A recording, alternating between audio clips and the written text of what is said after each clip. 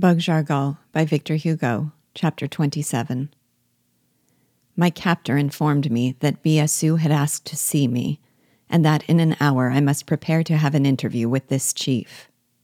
Waiting for the time to elapse, my glances wandered over the rebel camp, the singular appearance of which the daylight permitted me to observe.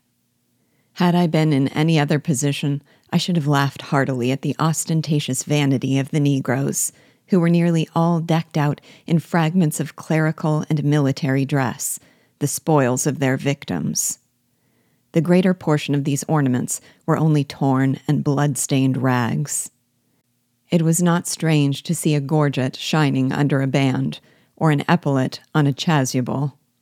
Without doubt, to rest from the work to which they had been condemned all their lives, the Negroes remained in a state of inaction unknown to our soldiers, who had retired under their tents.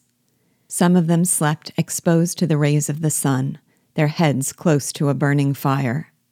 Others, with eyes that were sometimes dull and furious, chanting a monotonous air, sat at the doors of their ajupas, a species of hut covered with palm or banana leaves, of which the conical shape resembled our artillery tents.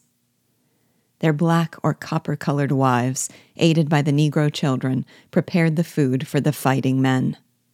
I could see them stirring with forks iguanas, bananas, yams, peas, cocoa and maize, Caribbean cabbage, which they called tayo, and other vegetables indigenous to the country, which they cooked with joints of pork, turtle, and dog in the great boilers stolen from the dwellings of the planters.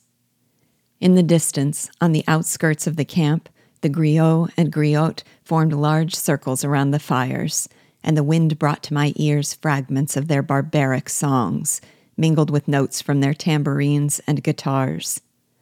Some vedettes, placed on the summit of the neighboring rocks on the high ground, watched over the headquarters of General Biassou, the only defense of which, in case of an attack, was a circle of wagons filled with plunder and ammunition. These black sentries, posted on the summits of the granite pyramids, with which the mountains bristled, turned about like the weathercocks in Gothic spires, and with all the strength of their lungs shouted one to the other the cry which showed the security of their camp. Nada, nada, nothing, nothing. From time to time, groups of curious Negroes collected round me. All looked upon me with a threatening expression.